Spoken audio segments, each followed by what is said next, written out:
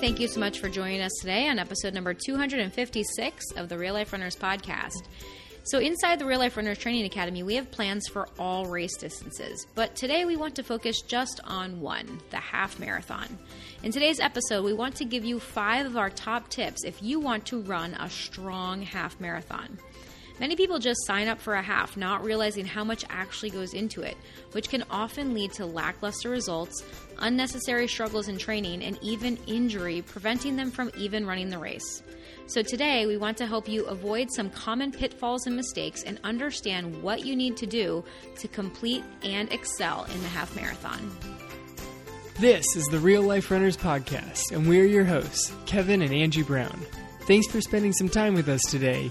Now let's get running.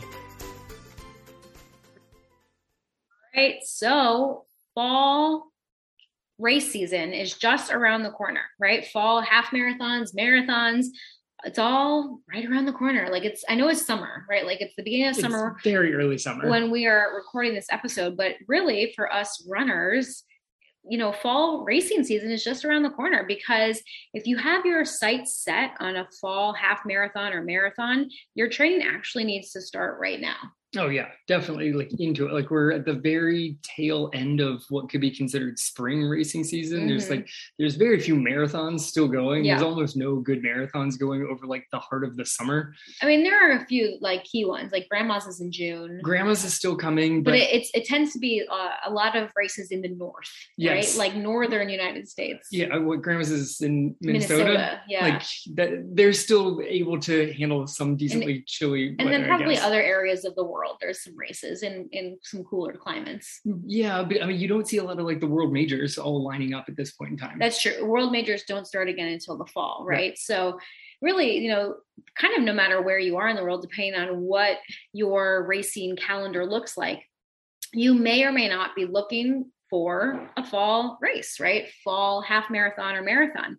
And we really love the half marathon distance here. I really think, especially me personally, I think that the half marathon is such a great race distance. It might be one of my favorites because it's one of those distances that's long enough that you need to put in months of training to perform well, but it's also short enough that you don't need to abandon all family and work obligations and devote yourself to increased mileage in a weekend long run that is so grueling, with a full marathon, right? The half marathon, running 100 miles or 100 milers. Yeah. Kevin likes to get into, right? So I personally love the half marathon. I think it's a great distance, especially for busy parents, right? When you have other responsibilities and other things going on, you might have work or family or lots of other things happening. And the half marathon, again, gives you that distance that will allow you to achieve, I would say, a pretty big goal, but without the same amount of time commitment and fatigue that goes along with a full marathon or beyond. Yeah, a full marathon, the long run, the time commitment, and just the physical energy that you need to put forth to get in a long run over the weekend. It's a lot. Yeah. That's a lot asking time commitment from, yourself and everybody around you. Mm-hmm. And then just the physical wear that puts on your body is a little different than at a half.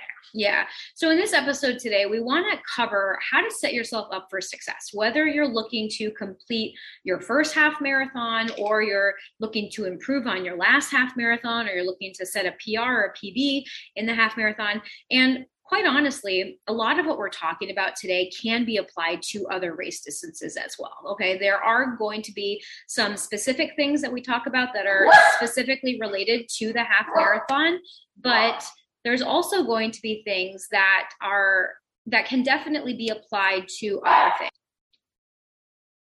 What we want to talk about today are 5 of our best tips for you to run a strong half marathon. Again, that's if you want to complete your first, or if you want to improve on your last, or really run a race of any distance. Yeah, I mean, any of the longer distances, Yeah. I think it's a little bit different if you're trying to train for a 5K, the commitment to it, some of the keys to focus in on. But, this is pretty good for training for a lot of races where it's just kind of fine-tuned for the half marathon. Exactly. So the first thing that we want you to do, okay, so we're going to go through 5 main points today. Number 1 is to set an intention.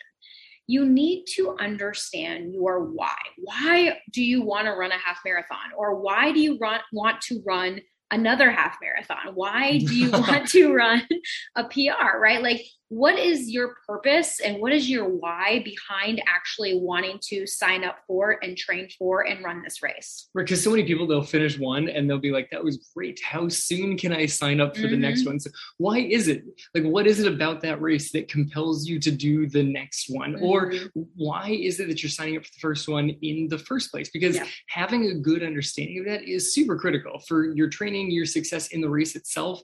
There's some issues that can show up. Yeah. And some of the main mistakes that we see people making is that they just decide, hey, you know what? I think it'd be really fun to sign up for a half marathon, because maybe they have an idea that like it's a bucket list item, right? They think it's just going to be really cool to do one, or they sign up because their friends are doing it. They saw somebody on Instagram or Facebook, maybe an old high school buddy or something. They're like, that person ran a half marathon. I bet I could do that. Right. Yep.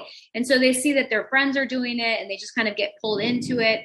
And so they sign up kind of without even realizing everything that goes into it. They just sign up kind of for another reason, whether it's to do it because someone else is doing it, or to do it because they think that it might be fun to do. And what happens here a lot of times is when people sign up for those reasons, they can kind of lose motivation along the way, right? Or they have a hard time keep continuing onward when the training kind of gets hard. And there comes a time during the training for a half marathon where it's going to get hard, right? You're definitely going to feel tired. And so a lot of times when you don't understand your why, or if you don't really understand why you signed up for the half marathon in the first place, a lot of times people will stop when it gets hard. Right. And that's coming at some point, maybe kind of depending on your particular running history, that might be coming in the opening couple of weeks. Yeah. Maybe the first week feels fine. And then the next week where you're still going does not feel as good. Maybe you're trying to come out of nowhere and you're just like, yeah, couch to half marathon. That sounds successful because I saw somebody did it online. I can do that myself. Mm-hmm. At some point, it's going to get physically challenging. It's going to get mentally challenging if you're out there on a long run for over an hour, which can come up pretty quickly depending on what your pacing is. Yeah. A long run for over an hour is just a long time to be out there, let alone 2 hours or 3 hours, depending on what your pacing is. You could be out there for quite a long time. That's a lot of mental and physical sort of taxation that you got to go through there. Well, things to overcome, right? Yeah. And like if you don't really understand why you're doing it in the first place, it's going to be very easy to quit. Right? Because you're like, why am I even doing this? Like, I will tell you, I should say, I can't even tell you how many times that question has crossed my mind in all of my years of running. Like, why am I doing this again? And you have to know, like, if you don't know the answer to that question, when your brain offers you, like, why are we doing this again? You're going to be like, I have no idea. Well, let's just stop. Yeah. Right. Because that's the easier thing to do. Like that, it's easier to just quit, because if you're not clear on your intention, seems like the more obvious choice here, right? Another mistake that we see people making often is that they sign up for a half marathon because they want to lose weight, and they think, or a marathon for that matter too. Yep. And they decide that, I want to lose 20 pounds, say, and so I need a goal. I need something to keep me motivated. So I'll sign up and run a half marathon, and that will help me lose weight along the way.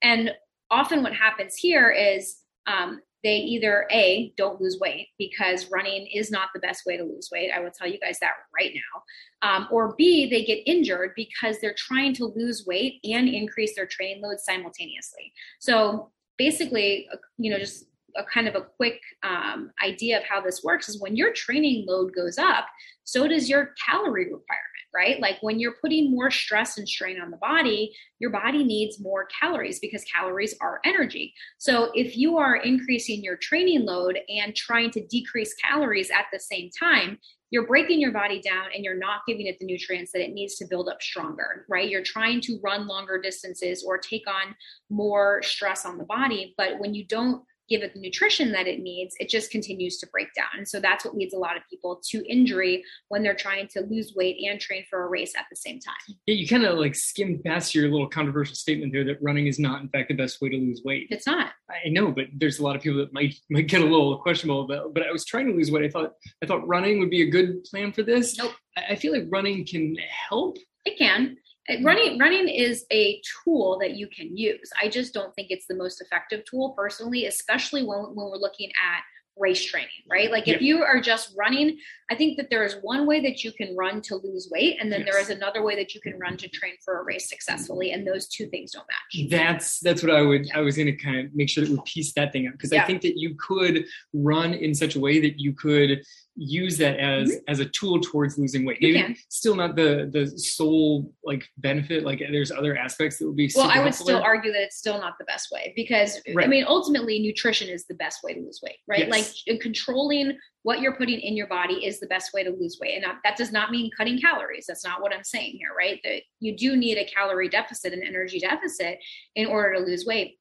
But there's a lot that goes into weight loss, and a big part of that is building muscle. And so I personally think that weightlifting is a more effective tool in a lot of ways, or, strength training plus nutrition is a more effective way to lose weight. But that's a different topic for a different day. Yeah. So to just wrap this guy up before we kind of move ourselves along. You took me off on a tangent. I did take you down a little bit of tangent just to bring back. I was going to just let that thing skim right over. I was not going to let that one skim. But training for a race is definitely not the best way to lose weight. Consistency in exercise may be beneficial. Yes. But especially if you've never exercised before. Then building up consistency in exercise is great, but exercise alone is not the best way to lose weight. I would argue that. Yes. I would argue that exercise is not the best way to lose weight. Again, going back, nutrition is, right? Controlling your nutrition is the best way to lose weight. But anyway, sorry, continue. The whole different podcast that we could argue on that one. That's a different one. Have to pull some research and see what I can come up with on that one. But, but training for a race. Yeah. As much as that could help you build consistency, training for a race, especially something longer like a half marathon, is definitely not the best way because you have to increase your calorie load so much. Right. So let's get off this weight loss tangent for a bit here or for good, I should say, for this episode, right? And let's go back to the main point that we're trying to make here, which is having an intention to your training and understanding why you want to run a half marathon in the first place, okay?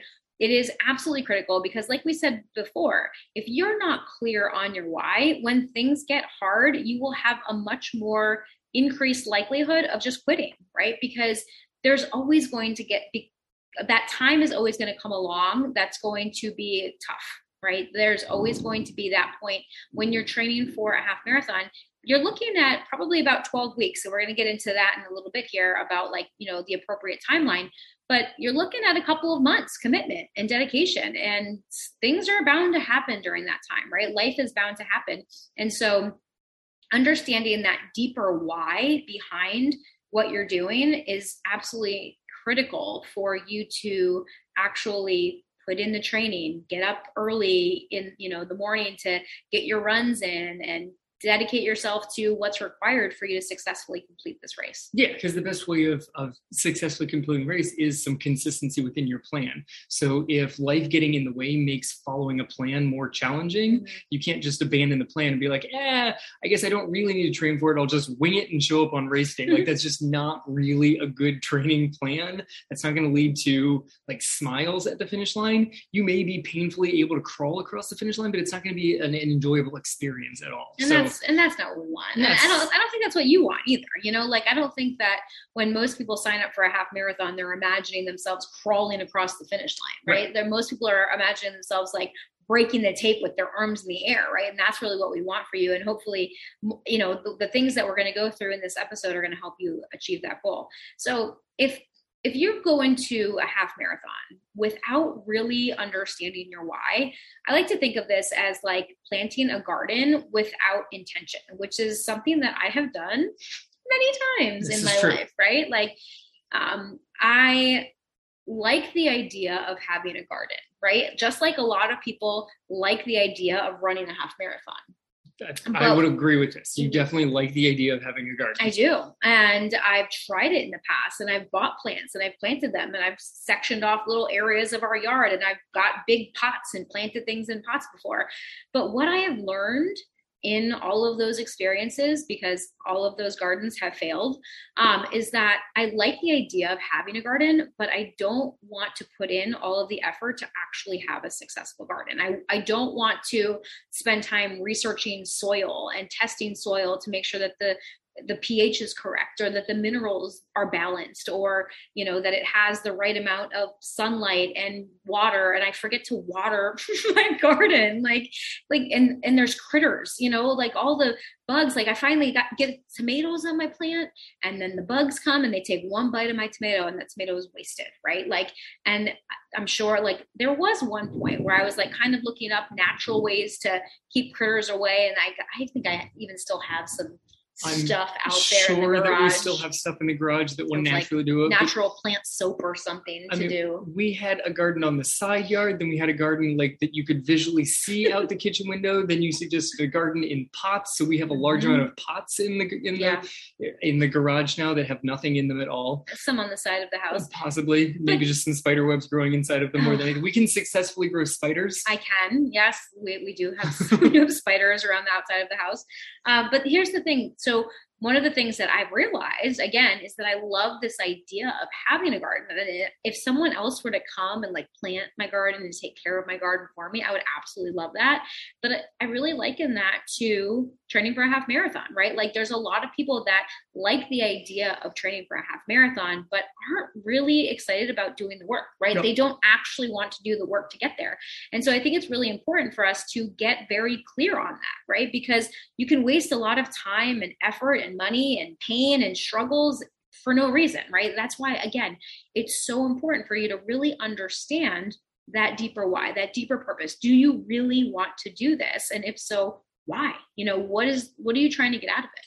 Right, because if all you want is the end result of being able to tell people that you ran a half marathon. I just wanted fresh basil from we for a while we're growing basil. That was I think the most last successful thing that we had going there was basil in a plot. But but then the aphids came and destroyed it. If all you want to be able to do is say you ran a half marathon, it's going to be very difficult for you to successfully train for it because you don't actually care about the training. You just want a medal. Yeah. Like what you wanted was to be able to walk outside and pick a tomato off a plant and cut it and have a delicious homegrown tomato. Right. But it's easy enough for you to go to a fairly conveniently located store and get a pretty delicious tomato that it just wasn't worth the effort of putting forth to grow your own in a garden. Well, we just grew a pineapple. Right. And this was actually something we planted. It was a COVID pineapple. It was a COVID pineapple. Like, you know, if you cut the top off a pineapple and you plant it, it will grow another pineapple. But this process takes like 2 years, which is so crazy. Right. So we actually just got to harvest our COVID pineapple and enjoy it. It's actually cut up in the fridge right now and it's delicious. But I was like thinking to myself, like this thing has been growing for it was like 2 years, right? Like 1.5 to 2 years. Yeah, I think we started that like early summer of 2020. Right, so 2 years. Yeah. And like, but thinking to myself, like pineapples at the store are $2.99. You know what I mean? Like, was it really worth? And granted, that thing pretty much grew on its own. Like, we didn't fertilize it, as you guys can have probably already. we did nothing for that. Probably already tell by my gardening skills or my desire to be a gardener. We didn't do anything. We planted the thing in a pot, and we added some more soil to it when the soil started getting low. Yes, I added some more soil to it. I told you to. And that's how the teamwork goes. I told you to add soil to it. But like, that's the thing, right? So, but again, like, am I going to do it again? I don't know, maybe, because it didn't really take much effort. Right. So like the pineapple was one of those things that didn't take much effort, but like tomatoes, basil, like some of these other plants take a lot more effort. Like you have to really try and go out there and interact with the garden on a regular basis. And is it worth it? Right? Like, I'm not one of these people that loves getting out there and like spending hours in the garden. That's just not something that I love. And other people do, right? They actually love the physical act of gardening. They like going outside and they like getting their hands dirty and they like taking care of their plants and pruning them and like doing all these things. And that's amazing. Like I wish kind of that I had that desire. Not really, but you know, if I really wanted it, you could nurture, I could develop it, right? But like, I just don't have that desire. And I think it's amazing the people that do. But again, that's like, they're enjoying the process, right? Yep. They enjoy gardening. And then the result is a beautiful garden. Yes. So I just want a beautiful garden without actually having to go through the process of it. Right. So if you're not if you don't enjoy running, signing up for a half marathon is a tricky way of starting. Yeah. If you're like, what I want to do is develop an enjoyment of running, sign up for a 5K, or Mhm. just don't even sign up for a race. Just try to slowly build an enjoyment of running as a supplement to other ways that Yeah. you're working out, and gradually increase the amount of running. Maybe you'll enjoy it more. When running, like if you sign up for a half marathon with the intent of, I'm going to go through this training plan and I'm going to love running by the end of it. No, you're not. You're going to hate running even more, because now running is the thing you have to do because you put money down on this stupid race and it's coming whether you like it or not. And so now it's more of an inconvenience. Like it's really thrust upon you. That'd be the worst. That'd be the garden that you're ignoring, but now someone daily drags you outside and says you have to go, prune these things. Yeah, and that's unfortunately that is what happens to a lot of people, which is really sad. And we hope that it's not something that's happened to you guys, listening to this running podcast, but it is something that hopefully maybe you have other people in your life that know that you're a runner. This is something that you can maybe warn them of. I think that would be good advice, right? Because like you that are sitting here listening to a running podcast are probably of a different mindset than a lot of other people out there. Hopefully right? You like running. Yeah. I'm guessing you probably like running, right? But you might be inspiring other people that are watching you run, right? That are saying like, well, that person's doing, like, you're doing a half marathon. Maybe I should do that too. And you can maybe send them this episode and be like, is that a goal that you really want to have? Perhaps a 5K. Right. And that's totally cool. If that is actually their goal, if they actually want to go through the training, because that is really one of the biggest things that we see too, is a lot of people just like sign up for a race and don't actually train for it. And it ends up being a really painful experience. Really painful. Never want to run again. Exactly. Yeah. So, all right, on to point number 2. Okay. So point number 1, set your intention and know your deeper why. Point number 2 is set an appropriate timeline. Okay. It's a week and a half. Very, very important that you set an appropriate timeline and understand what that is for you based on where you are right now. Oh man, there's so much parts to that. An appropriate timeline based off of where you are right now, not just based off of, well, it would be convenient because that race is down the street from me. That is in the locals, that's in the city next to us. Like that seems like a fun one and it's close enough and it fits my work schedule. Like and it's only 4 weeks away. Yes. Like I just found out about it. Yeah, but the convenience of a location should not drive the timeline. Like it can influence it. Sure. Right? As long as there's an appropriate level of timeline there, right? For you. So, some of the mistakes that we see people here making, like Kevin is saying, is like choosing a race based on a location, based on, we're going on vacation and there's this race there. Oh, that's a good one. We might as well sign up for it. Or, jumping into a training plan without building a proper base first. And a lot of times what happens there is that people end up overtraining and unfortunately, again, getting injured, right? Because when you jump into a training and you don't have the proper base built and you're trying to ramp up your mileage too much, too soon, too often, too quickly, right? That often leads to overtraining and injury. And then a lot of times people can't even run the race at the end of it anyway, right? Like, because they end up signing up for the race, but then overtraining because they're trying to ramp up too quickly, and they end up not even being able to run the race because of an injury that they sustained along the way. Right. So there's sort of a general guideline in this thing. If you can run a 10K now, you can successfully race a half marathon in about 3 months. Is the ballpark. Yeah, about 12 weeks is a typical half marathon training plan. Do we have setting appropriate goals in here also? Yes. All right, so let's get back into it when we get into goal setting also. We'll I want to retouch on the timeline when we talk about goals, because you could conceivably do it in less than that, but I argue to safely race a half marathon to I really want to go out there and see what I can really do from I can race a 10K. It's a good 12 weeks to get to I can race a half marathon. Yeah, I think that's a safe timeline to kind of play with. If you're not yet able to run a 10K, we would suggest to then build up to a 10K first, and then it would be 12 weeks after that, right? So it really all depends on your starting point, right? If you are currently at 0, you need to give yourself enough time to build up your mileage to that 10K point, which is 6.2 miles. And then from there, you can build up to a half marathon, right? It's a slow build. And people are like, oh, well, I can just add a mile a week, right? And that'll be 13 weeks. You could conceivably do that. I've seen training plans that have that of they're literally, they are couch to half marathon plans, Yeah. and the plan looks painful. Yeah. And that's the issue, right? We're not saying that you can't do it that way. You can do a lot of different things. We're just suggesting best practices, right? If you want to run a half marathon and feel strong and not just like hate the entire process and not hate the race and not feel awful during it, it's better to allow for a longer timeline. Because it gives you time to fit life into your schedule. Also, It gives you time to recover off of your training. Like if you've never really run farther than say like 5 or 6 miles, the first time that you go out for 10, you're not going to want to like look at your next week in a training plan and be like, ooh, 11. Like you're going to want to be like, oh, 10, maybe next week I get to, oh, look, 7. Like something where you get a little bit of a pullback for physical relief as well as mental relief of being able to be like, okay, I don't have to go even further next week, and then even further the week after. And oh my God, how am I going to run 13 miles? You go down this negative mental spiral. That sounds awful. That's not a great way to train. Yeah. You want to have the most positive experience in the training so that you have the most confidence when you get to the starting line. Yeah. Yeah. That's a really, really good point.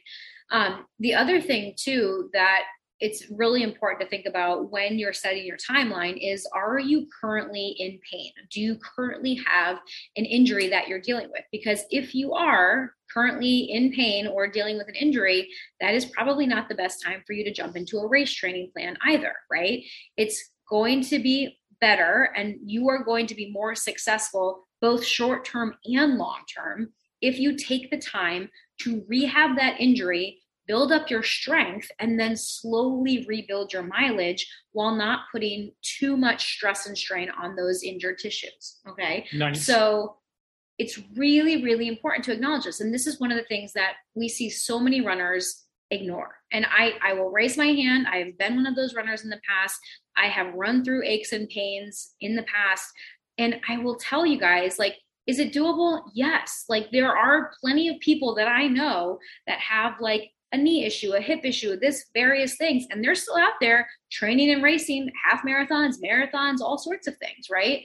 But what I often see is that those are the people that 10 years down the road aren't able to run anymore. Yeah. Right? Those are the people that 10 years down the road, their knees are completely shot and they have trouble even walking upstairs, right? Like there are things that you can train through. Don't get me wrong, right? And you might be like, she has no idea what she's talking about.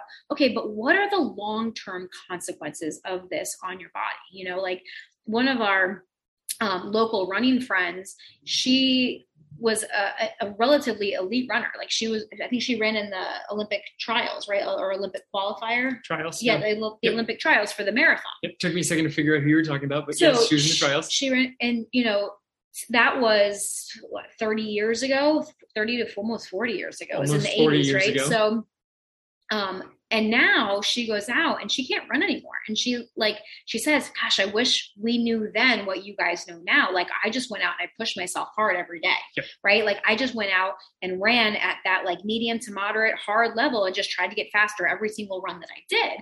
And it worked temporarily. She was able to run the Olympic trials, but now she limps when she walks and she's not able to run anymore. Right. Which is really unfortunate because she loves running and she physically can't do it. Right. And so I think that's where we have to really ask ourselves this question is like, am I just in this for the short-term goal and the short-term benefit? Am I willing to wreck my body right now so that I can achieve this one-time goal? Or do I want to run for the next 20, 30, 40 plus years of my life, right? So if you are dealing with a current pain injury, yes, it might be really frustrating for you to say, you know what, I'm not going to run the half marathon that I really wanted to run this year or that I've already signed up for. I'm going to actually take a step back and I'm going to decide I need to address this injury first. And that is such a hard decision to make, but it is such a good decision for you to make if you're looking at longevity in your running. Yeah. There's a lot of people and like the higher caliber you get, like she was at Olympic trial qualifying level, like she's pretty darn fast, pretty elite across the country. Yeah. And there's a lot of people that are like Olympic level and they get hurt between like the trials and the Olympics themselves. Mm-hmm. It's like, well, we're not just going to sideline this athlete. We're going to try and figure out the best way that they can possibly be in as good of shape as possible when the Olympics hit. Because it's their chance. Yes. Right. Like it might be your one chance at the Olympics. Right. Right. And that's a different thing that you're kind of weighing out there versus us as recreational runners. Yes, exactly. The risk reward is a little bit different off of that one versus like, well, man, it'd be really cool to do this half marathon. I've got friends that are already signed up and we're going to do it as a big group. That was going to be such a blast. But now I might have to miss that one so that I can continue to run for another 30 years. That's a different risk reward. You can just go and be a really good cheerleader. Go for it. Right? Like if it's a trip that you have planned with friends, yes, you can still go. You just don't have to run the race, right?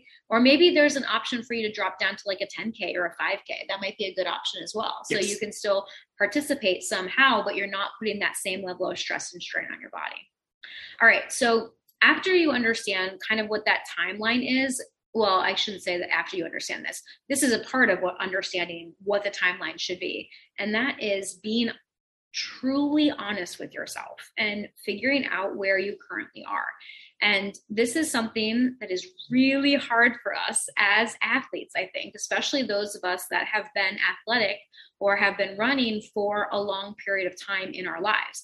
We have a tendency to compare ourselves with a former version of ourselves, or we might think that we're further ahead than we currently are, right? We might think that, oh, well, I used to be able to run a 25-minute 5K, or I used to be able to break 2 hours in the half marathon, but I haven't really raced in 5 years. Yeah. But I'm shooting for that same goal, right? Like, are you? Or I'll just train the exact same way. Or I'll train the same exact way, right? Like we see this a lot, especially in women after baby, right? Like they are runners before they have children and they're able to run, a certain time or distance or whatever it might be. And then after children, maybe that's 5 years down the road, maybe that's 7 years down the road, they try to get back into running and they start training as if they were the same 5 or 7 years ago.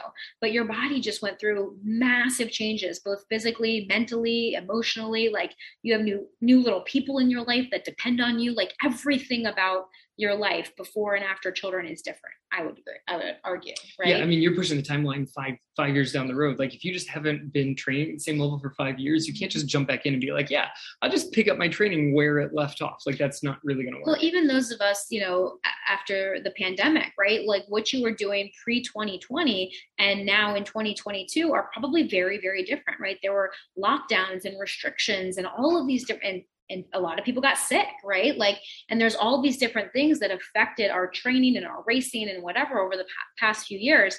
Are you in the same place? And I would argue probably not, right? Like you might be better than you used to be. You might be a little bit slower than you used to be. Like either way, understanding where you are right now is so critical because you might not be where you think you are or where you want to be, but it's okay. Like it's so important to just kind of accept that, like, all right, this is where I am right now. I need to train at this level so that I can continue to improve and I can continue to be successful. Because if you're training above or below your current level, you're not going to have as much success as if you would when you train at where you currently are. Right. So it's establishing an appropriate timeline for you, which starts with a true understanding of where you currently are. This is like the classic coming up with like the cookbook where it says you can prep dinner. I'm really much slower at prepping dinner. I'm going to try and phrase this in the most positive manner I can. I am not as quick at prepping dinner as Angie is. So if I look up a recipe and it tells me that it's going to take approximately 30 minutes of prep time. Which, I mean, let's be honest, like, do any of recipes like actually take that amount of time? I think that they all underestimate prep time. Yeah. So if it says 30 minutes, because you're looking at like time, a professional cook. Right. Angie can prep it in about 30 minutes. I can prep it in about 3 hours. But my favorite part, and I think this is how it connects to making sure that you really understand all the things involved, is those recipes where they've got prep work and then you throw it into the Instant Pot. Yes. And they're like, oh yeah, you can cook this the whole recipe will be done in 30 minutes. Mm-hmm. It's like, okay, well, I prepped it for 5. I threw everything in the pot.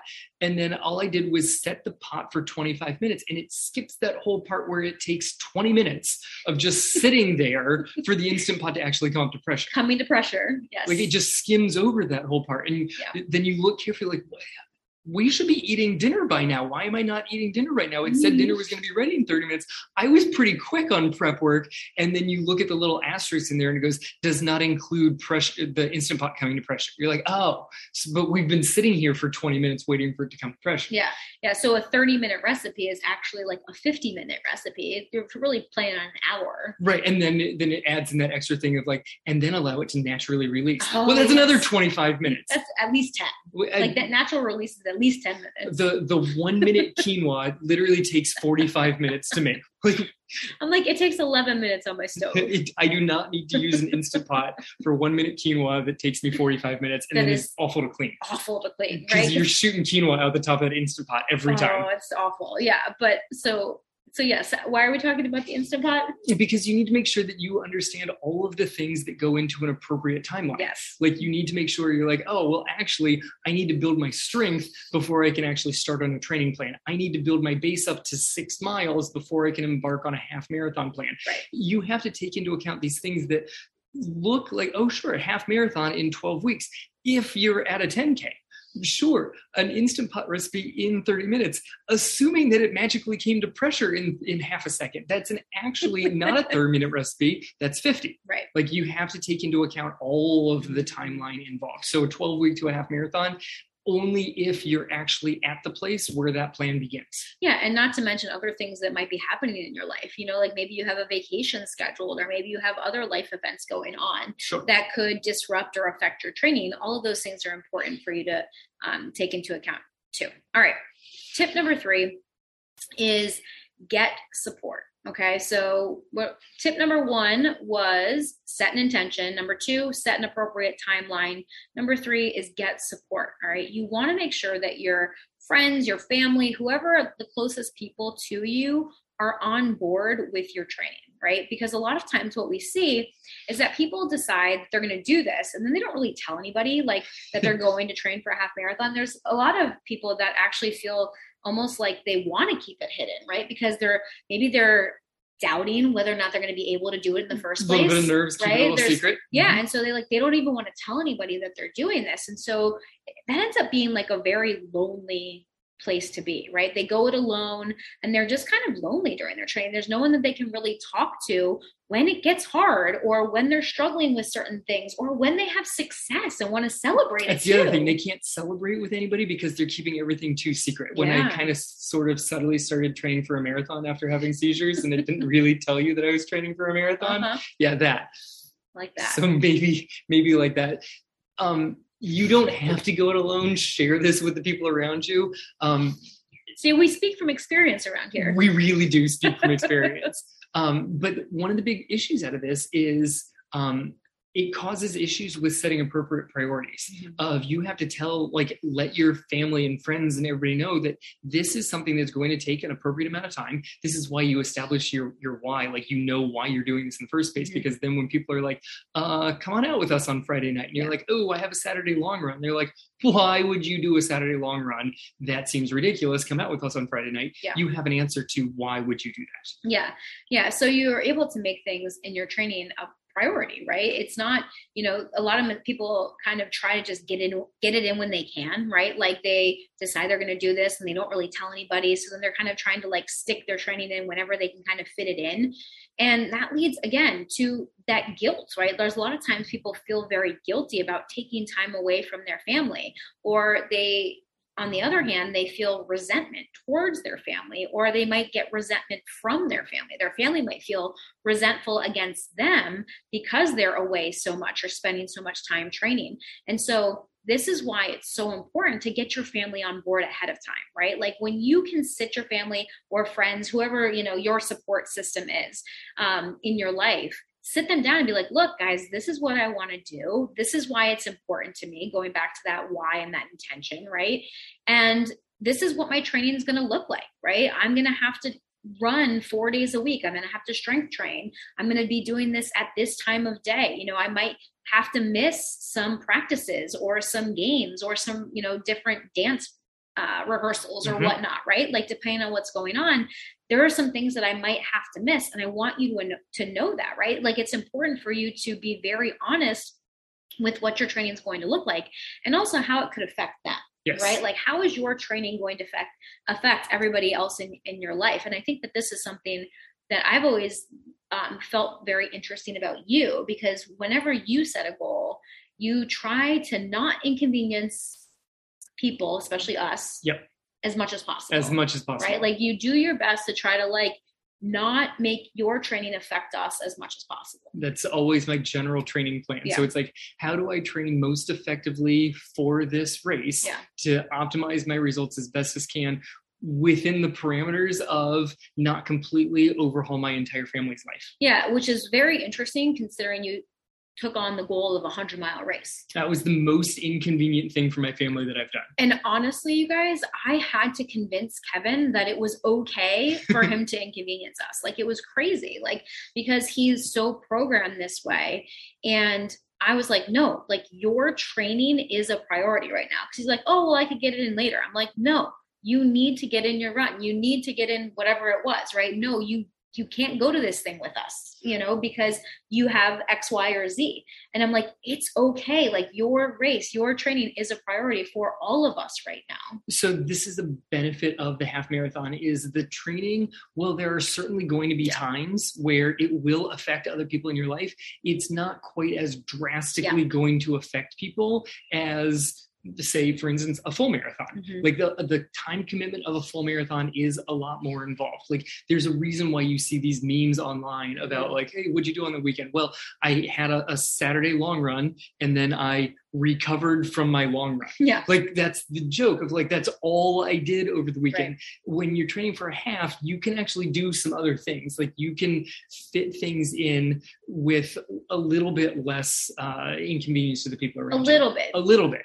But that again also is based like that depends on your level of experience, right? Like, is this your first half marathon or is this your 10th half marathon, right? Like if this is your 10th half marathon, your body understands the distance and understands the training. You're probably going to be able to recover a lot quicker from some of those longer runs versus if it's the very first time you've ever ramped up your distance to this level, you are going to be tired. And I think that's a really important thing that most people don't take into consideration. I think that a lot of people will understand, okay, I'm going to need to spend 2 hours running on Saturday morning, right? But they don't take into consideration the fatigue that they're going to feel afterwards. Yes, I'm going to spend 2 hours running and then I'm going to spend 8 hours not feeling great. Right. Or like putting that time in for a nap afterwards, right? Or understanding, okay, after your long run, maybe you don't want to go to the beach with 5 other families and like plan this whole day outing, right?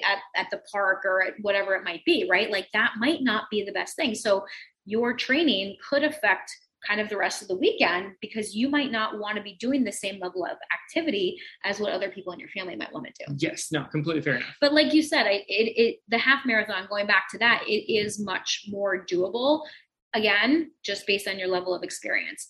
And I like to think of this as kind of like getting a dog, right? Like our girls, they begged us for a dog for years. It was on their Christmas lists for multiple years in a row, right? I think one of them, that was their first word was puppy. Dog with a question mark at the end. Like, can I get one, please? No, both of their first words was mom. All right, fine. Mama. Second word. But like, you know, understanding like what goes into it, right? Like getting family support on board. Like I got to the point where I was like, okay, like they're getting older.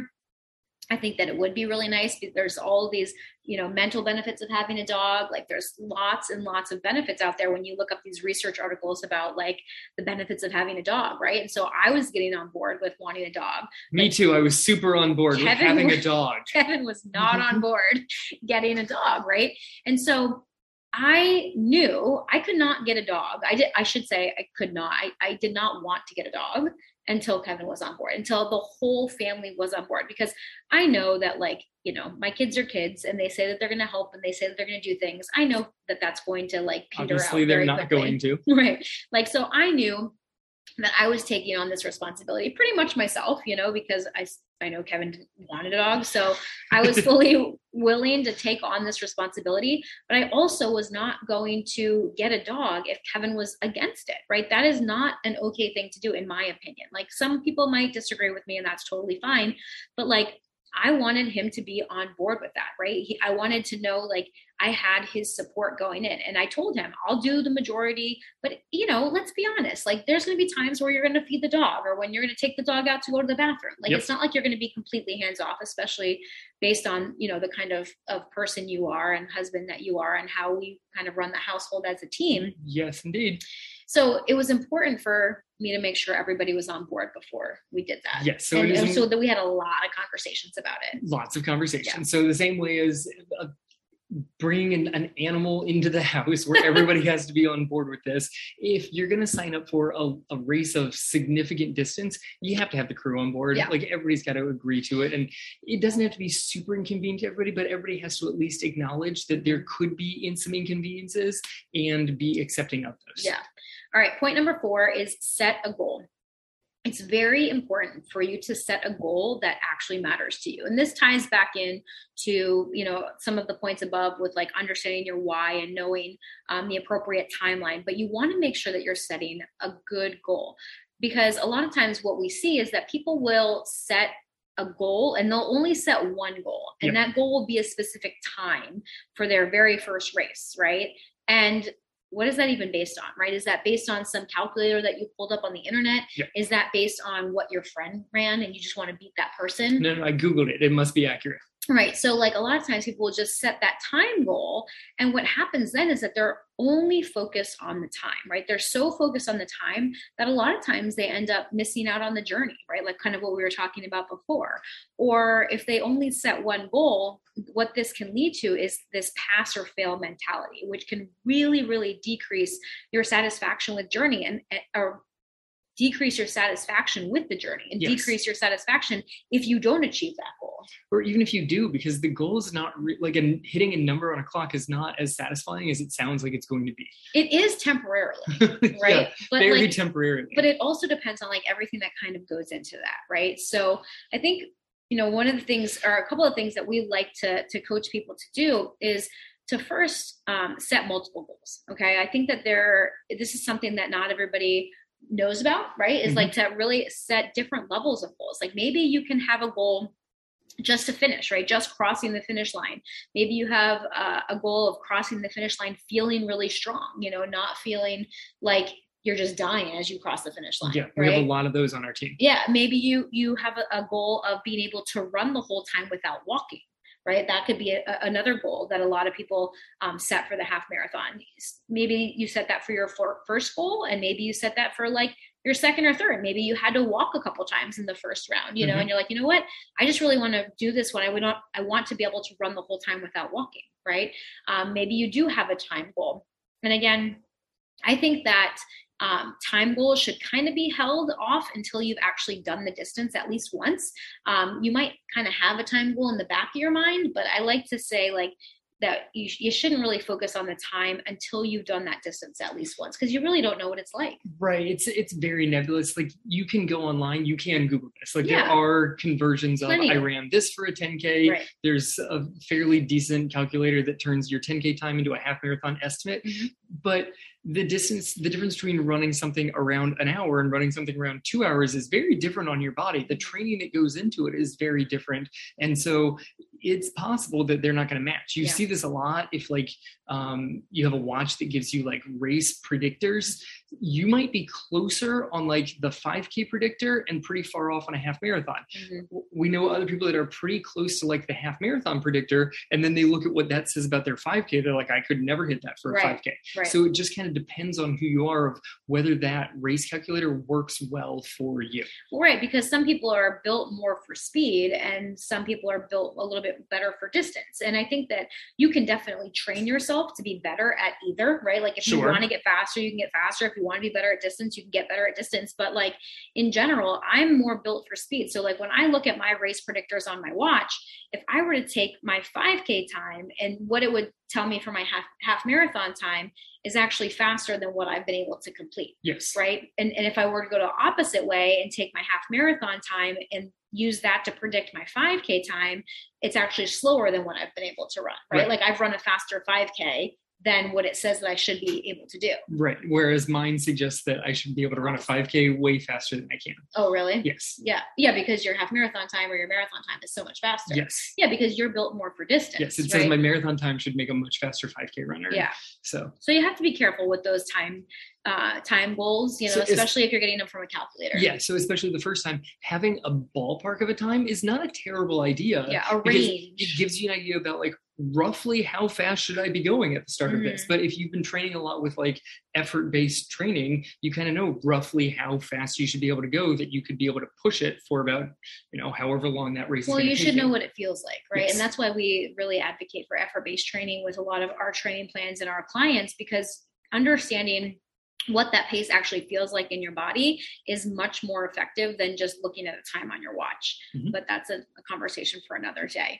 So the other thing that we want to say about goals is that it's important for us to set process-oriented goals, not just outcome-based goals, right? So there are two different types of goals. There are outcome-based goals, which would be like setting a time on the clock. I want to run a half marathon in under 2 hours, versus process-oriented goals, which are, I'm going to train, I'm going to follow my training plan, you know, I'm going to run 4 days a week and I'm going to strength train twice a week, right? That's the process. It's all about what you actually have control over, because you actually don't have control over whether or not you run a sub 2 hour marathon or actually hit that time on the clock. Sure, because there are so many factors. Stop your watch when you feel like stopping your watch. And 1:59, done, nailed it. Adjust it in Garmin later, Perfect. right? I will fix that. I'll fix that in Garmin later, right? But like you actually don't, because there's so many factors that go into whether or not you actually hit that time, like the weather and how your stomach was feeling and all these things that, you know, you may or may not have control over. That's why process-based goals are so much more important, because those are actually the actions that you take. You can set goals based on what you actually have control over, and then know that, okay, if I do these things, if I hit these processes the way that I have them set up, that should give me the best chance of success on reaching that goal. Right. So the big issue here is thinking that the best goal that you can possibly come up with is having a specific time in mind that it should take you. And that's either a success or fail if you do or don't hit that time. It really makes the race experience itself black or white and totally ignores all of the training involved. So this is like if you're planning on going on a road trip. Part of the fun of a road trip is the road portion of it, not just getting to the final destination.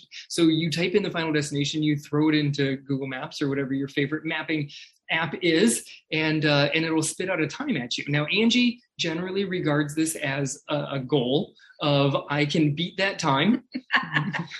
You know, if it says, challenge accepted. If it says 25 minutes, I will get there in 22. If it says 7 hours, we will get there in 6. Like this is how she likes to put it as a goal. But if you're looking at like a road trip as, all right, it's going to be 4 days, and all you're saying is I have to get there in exactly whatever 40 hours or less, or it didn't matter. You skip the whole enjoyment of any of the process of driving on that road trip.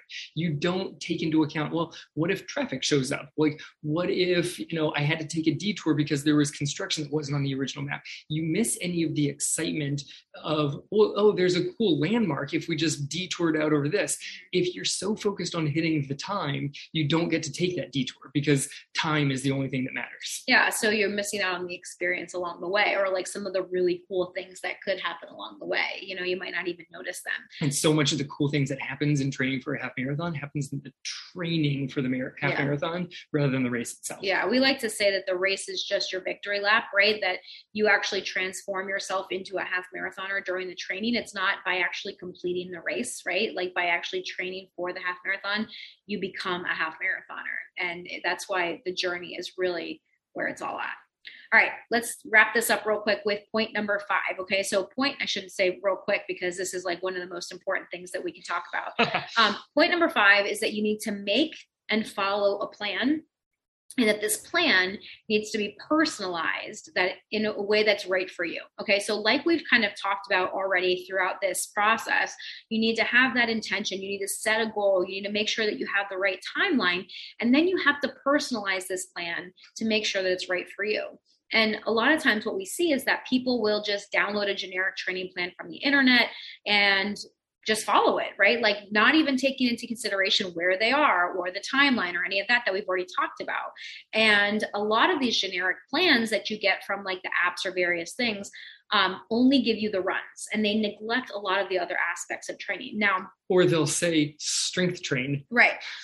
And there are a lot of apps out there that have actually improved in a lot of ways, right? That will give you some strength exercises or things like that along the way. A lot of those ones usually you have to pay for, usually those aren't the free ones that you can download. A lot of the free ones that you can download just say like 3-mile run, 4-mile tempo run, 5-mile run. And you're like, what the heck is this? What the heck is a tempo run? What the heck is this?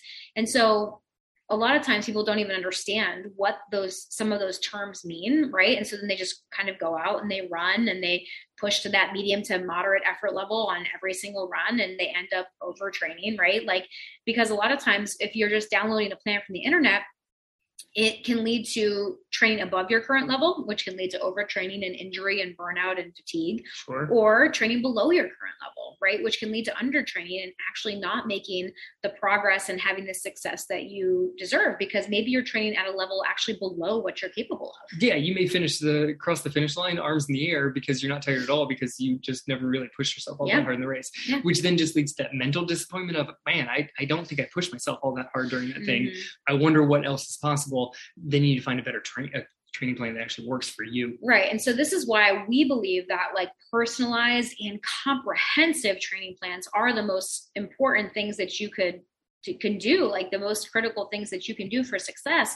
And these comprehensive plans, they need to include all of your runs. They need to include strength training. They need to include mobility work, right? Like, is your body moving the right way? They need to include recovery.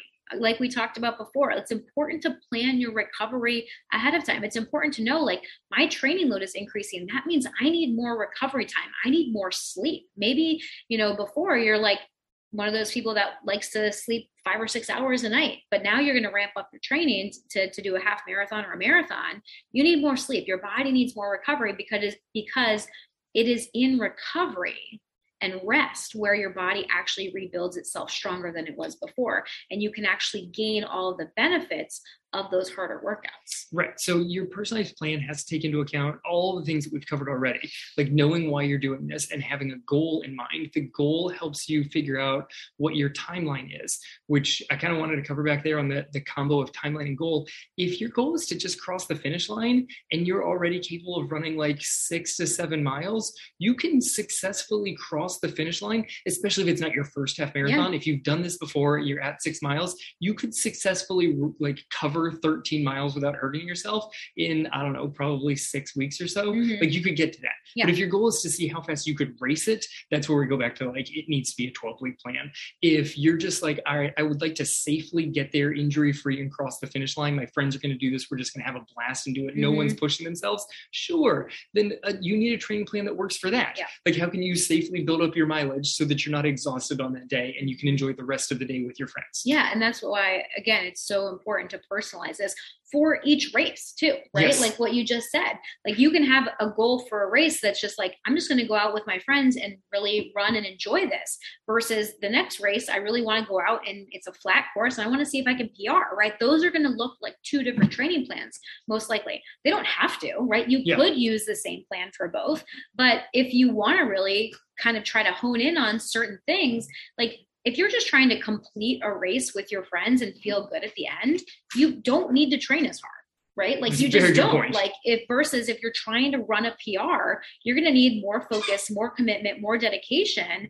and you're going to need to train at a little bit of a harder level, right? You might not want to push yourself that hard if the goal is just like hanging out with your friends. It's just going to take a whole lot of different motivation. If the goal is hanging out with your friends and just enjoying the experience, putting yourself through like a difficult workout every week and a super long run where you're like over distancing and everything. Well, it goes back to that question of like, why am I doing this? Why am I doing this again? Right? If the race is 13. How come I'm going for a 16 right now? Right. I'm just trying to have fun with my friends. Yeah. Like, why am I on this ridiculously long tempo run? Yes. You know, like I don't really need to be doing this right now. So again, having that goal and intention is really what leads to all of this, right? So this is why it's so important for you to have a personalized plan, right? This is why the environment matters, what you're doing and where you are training and how you're training and in what capacity and what environment it really matters, right? This is why like your training is much different than my training, right? Because you even and I, if we're going for the same race. Yeah. Even if the same race distance, right? But I mean, literally we've trained for the exact same race before. Yeah, that's true. The two of us have both trained for a half marathon that was the same event and our training plans did not look the same. Yeah. They look totally different, right? Because Kevin and I are different runners. And so like we were talking about before, some people are built more for distance. Some people are built more for speed, or some people just like speed. That's more, what I was just right? going to say is you just enjoy the speedier runs more. Yeah. So your plan has to have enough of those that the plan is enjoyable, even if it's not necessarily 100%. That's, you know, supposedly the magic workout for you. Yeah. The magic workout's partially the one that you're going to be able to continue to do and build the consistency in your training plan. Yeah, exactly. And this is why, you know, you as an individual, you as a personalized person, personalized person matters, right? Like this is like trying to grow a vineyard in Florida, right? Like it does not work. We're not known for our wine. Florida is not known for its wine. They make wine, and I will tell you ahead of time, it is not very good. They make it out of all different tropical fruits and all sorts of other things, but not grapes. It is alcoholic fruit juice. I shouldn't say that. They do make muscadine wine true. In Florida. But anyway, the whole point of this is that when you are trying to grow grapes, if that is your goal, if you're trying to grow a vineyard, you have to put it in the right environment that's right for that grape, right? Even a certain grape, some grapes grow better in like cooler climates and some grow better in drier climates, right? Like why the wine industry is getting upended with climate change. You can't grow grapes where they were traditionally grown because the climate is changing. Exactly. So each grape has to have a personalized environment for it to grow and flourish and be the grape that it needs to be to make the wine that it needs to make. To be the best grape that it can be. And to be the best grape is that grape destined to be wine, I believe. I mean, hey, could there be a better outcome for a grape? I don't know. Yes, but fuel on an ultramarathon. There you go. So just like a vineyard or a grape or a certain variety of grape needs the right environment, you as a runner need the right environment, the right plan that is personalized to you for where you are right now, based on your goals, based on your timeline, based on your intention and your support system and all the things to help you flourish as a runner and achieve the greatest levels of success. And that personalized plan needs to take into consideration your running, your strength training, your mobility, your nutrition, your recovery. All of those things need to be included in your plan. Now, does this mean that you need to be like, okay, well, I have to sleep 8 hours every single night? Like it could. Right? For some people that could be helpful. You know, do you have to plan out every single meal? You could, right? That's not what we're saying here. You don't have to plan out every single meal. But that might not be the environment that's best for you. That might be super stressful. Correct. For some people, that much detail removes the stress. And for other people, that much detail adds so much stress to it that you have to find the right environment for you. Yep. Yeah. But you have to also know that like your nutrition, as your training load goes up, your nutrition also has to change too. 100%. Right? Because if you're increasing your training load, you need to eat more to fuel your body and allow your body to recover and rebuild and get stronger. That's all part of the equation that you have to take into consideration when planning out everything in your plan. Okay, so let's recap here. We've got 5 keys to plan out and succeed at your best half marathon. All right, starting off, set your key intention, which is the crucial aspect of all of it. Everything kind of falls on this guy is knowing why you're doing the half marathon in the first place.